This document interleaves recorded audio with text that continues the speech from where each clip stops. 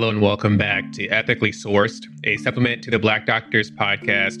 I'm Dr. Stephen Bradley. I'm an anesthesiologist and clinical medical ethicist.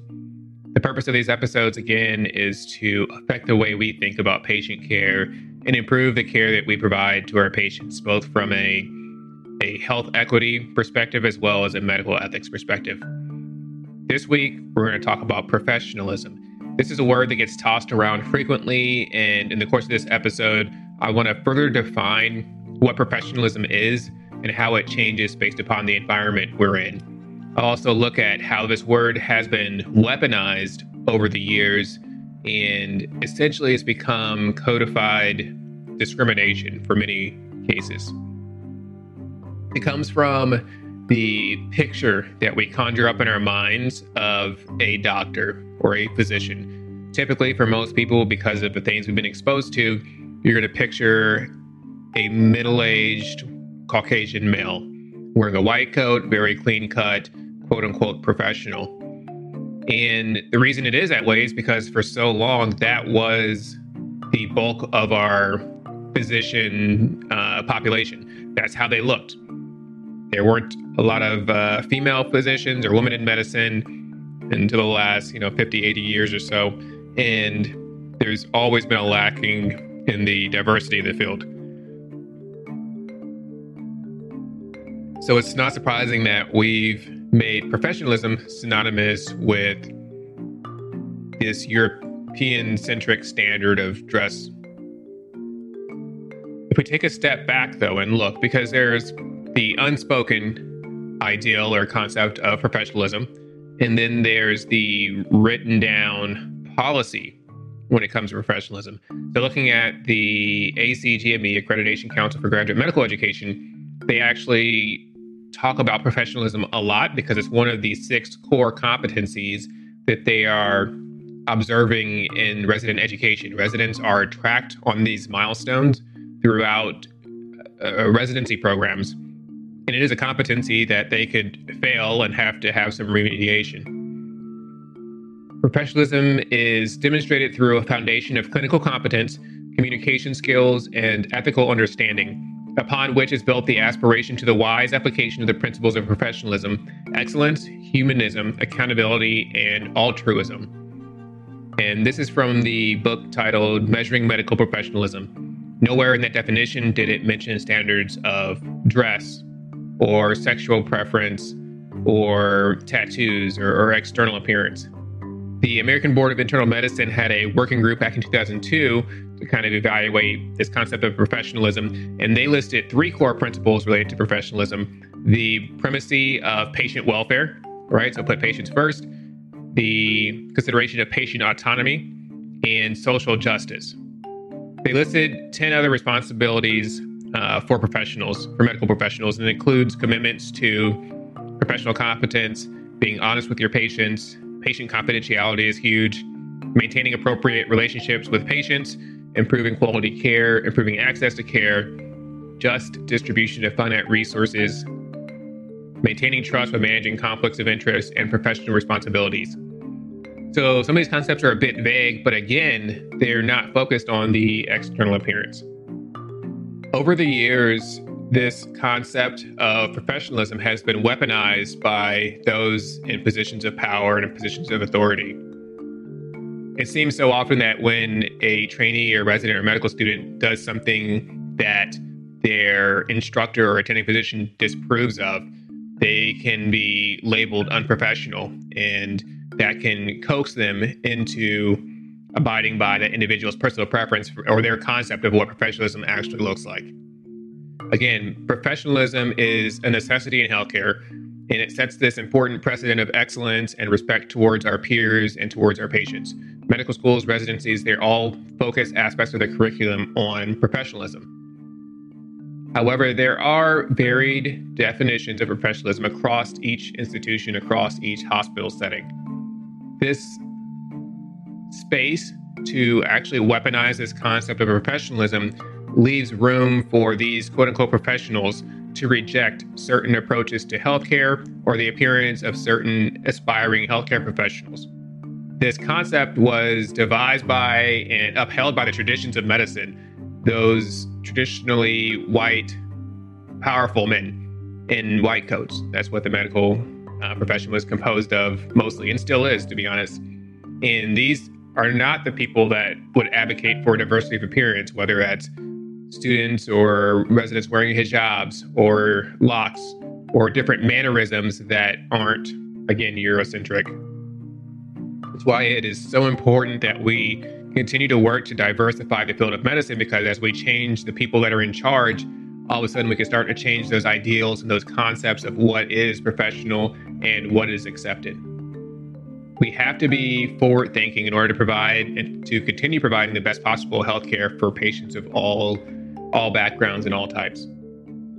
We have these vague concepts like professionalism that are still in our vocabulary. There's still something that students are trying to live up to. And it's setting up this system where there can be bullying, prejudice, and self-entitlement.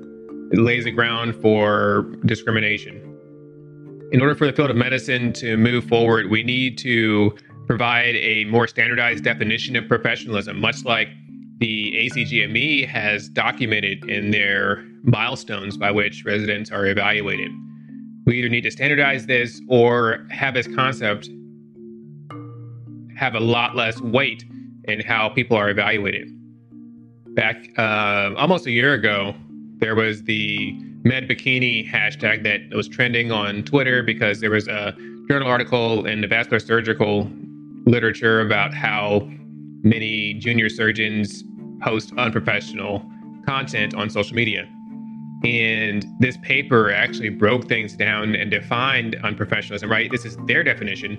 They regarded it as holding or consuming alcohol, inappropriate attire, censored profanity, controversial political or religious comments, controversial social topics. They listed, things like wearing bikinis or swimwear, portraying your stance on abortion or gun control or same-sex marriage as inappropriate or unprofessional in their study. And we know the outcome and ramifications. Everybody posted their pictures in bikinis and holding alcohol and all that. And the article was, I think, eventually recalled. All of this kind of reflects the larger issue of medicine that, some people thought that that was a good idea to do this research, if you will, and actually publish this in a journal. And nobody, that article was reviewed and was still published. And that speaks to the mindset and the culture that we still have in medicine that is one of oppression, that is paternalistic, and that is Eurocentric. So often this concept of professionalism is actually just used to censor individuals' beliefs. As we start to have physicians from different backgrounds, we can help understand and treat the different patients that we see better. We need to do more research and see what do patients look for in their physicians, what bothers patients, what do they consider professional or unprofessional, how do they want their healthcare workforce to look. To get into the weeds, all right, these are the conversations that are always coming up. Is it professional for men to wear earrings or to have visible tattoos? Or how long should a skirt be? Or how high can high heels be? Are locks or dreadlocks a professional hairstyle? What about multicolored hair? And all these discussions about the external appearance and dress. Obviously, if a tattoo is offensive or perverse, that's a separate issue. But, as healthcare providers, we do have that sense of self-determination and our own individual nature and personalities that we should be able to express in an appropriate fashion. It's a concept, especially in Black or African American circles, when students are applying to medical school or applying to residency. You'll see the Black male students get short haircuts, fades or Caesars, what have you, because there is a valid concern that if they interview with an afro or with locks or with braids, that they're going to be deemed unprofessional by that one person on an admissions committee that holds a fair amount of power. And as a minority student, you have to take these things into consideration, unfortunately. Are you taking your picture with the hijab when you're applying through ERAS, or are you not doing so? So that won't be possibly counted against you. These are all things that are under that unspoken rule of what professionalism may or may not be. Even folks have even had faculty members from historically Black colleges and universities that counseled them to cut their hair or to shave their beard or to take their earring out because that might inhibit or hinder their chance of matching at their dream program. And there's two schools of thought when it comes to that, and I think it really is an individual choice. Number one, to thine own self be true and apply the way you choose to express yourself. And if a program chooses to discriminate against your external appearance, then that's probably not a program that was a good fit for you anyways. That's one way to think about it. Other people, conform to that Eurocentric style of dress or the commonly accepted, if you will, concept of professionalism just to get their foot in the door, and then, you can live your life how you want to. Professionalism is just not a well-defined term. Again, it is typically a tool used for legalized discrimination. And I'd like to contrast that with other organizations because there's a difference between the unspoken professionalism that we see in residency programs and then institutional guidelines and practices. Like according to the Joint Commission, I think nail polish in the operating room is frowned upon. I could be wrong. I think I remember reading that. I know different institutions and hospitals will have policies about what dress code is and what clinicians can wear and if tattoos need to be covered. And when you do have an official policy, that policy is available to employees that you can review before you decide to work at this program. If there's a problem or if these policies are discriminatory, then there are channels that we can change these policies. I'll throw in the military. The military has a very stringent dress code and grooming standards, is what they call it, which again, you can look up before you decide to join the military. And I have it pulled up and looking at it now. And it's funny because I honestly wouldn't have believed a lot of the stuff that's in here. In this grooming standards for personal appearance, they have headings like hair, shaving of mustaches, cosmetics, fingernails, jewelry, tattoos, mutilation, I don't know what that means, dental ornamentation, and they break down what their grooming standards are. And I'll just read a couple of examples. They start off by saying it is impossible to provide examples of every acceptable or unacceptable hairstyle or conservative grooming and personal appearance. The good judgment of leaders at all levels is key to enforcement of Navy grooming policy. So therefore, hair, grooming, personal appearance while in uniform shall present a neat, professional military appearance.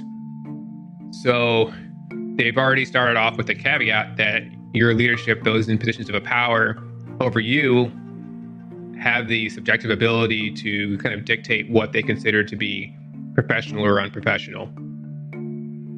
It breaks stuff down. So for men, keep hair neat and well groomed. Hair above the ears and around the neck shall be tapered from the lower natural hairline upwards at least 3/4 of an inch and outward not greater than 3/4 of an inch to blend with hairstyle. Hair in the back of the neck must not touch the collar. This is the detail that they go into in terms of military grooming standards. They talk about women. I think one of the big things in the last 2 years is that the Navy and the Army have allowed Black women especially, to wear locks as an acceptable hairstyle. That was a recent addition. So before that, they weren't allowed to wear locks. Now, granted, most people in positions of authority in the military would not know the difference between locks or micro braids, between locks and braids. So a lot of people were kind of skirting those rules to begin with. But they do break this down. For women, lock hairstyle for the purpose of Navy uniform regulations, grooming standards consist of one section of hair that twists from or near the root to the end of the hair and creates a uniform ringlet or cord-like appearance. Locks may be worn in short, medium, and long hair lengths in the following manner. They break that down. So this is the detail that they go into in terms of the grooming standards. Men have to shave. I'm actually supposed to measure my mustache. The length of an individual mustache, hair fully extended, shall not exceed approximately 1/2 inch. Handlebar mustaches, goatees, beards, or chin hair are not permitted. So we have dress standards in the military, but again, as the culture shifts, as more people of color and from different backgrounds reach these positions of power and authority where they can affect these grooming standards, they're able to affect change and allow other styles of dress that are perfectly appropriate. So as you have people that are able to affect change to help everyone and more diverse personnel, you're able to break down that hierarchical, stereotypical nature that professionalism is and that position that professionalism holds. I hope that as we become more progressive, become more open-minded, that we can continue to break down this definition of professionalism. We can either do away with it with regards to dress in most aspects, or we can actually define what the field of medicine considers to be professional and what it considers to be unprofessional. And if we codify professionalism, then we'll be able to address each aspect in a way, whether it's voting through the American Medical Association or program directors in the ACGME. We can look at these policies, and once it's written down on paper, you can say, hey, that is discriminatory, and we can get it changed. Until then, this concept of professionalism will continue to live in the minds of those people in power, and it'll continue to be enforced at their whim, usually to subjugate minorities and those that are underrepresented in the field. So what are your thoughts about professionalism? What do you want your physician or healthcare provider to wear when they're providing patient care to you or your family or loved ones? What do you think going forward that we should do in terms of making guidelines for what is and is not professionalism? Love to hear your feedback. Please leave a message either on our Instagram page at the Black Doctors Podcast, or you can leave a comment on the podcast on Apple iTunes. Love to hear from you. Leave us a rating. Thanks for listening. Tune in Monday. We're getting close to wrapping up season 3 of the Black Doctors Podcast. We're going to hit our 1-year anniversary of being in existence. We're going to be running a promotion or a scholarship, if you will, for pre-med and medical students. Really, you just have to listen to an episode, leave a comment on iTunes, and I'll have a tab for you to click on the website so we can figure out who you are, and we'll select 10 people and have $100 scholarships to go towards MCAT or AMCAS or Step 1 study materials or whatever the case may be. So we're looking forward to giving back to our listeners to help celebrate our first year as a podcast. Thanks for listening. If you made it this far, hope you go forth and practice ethically.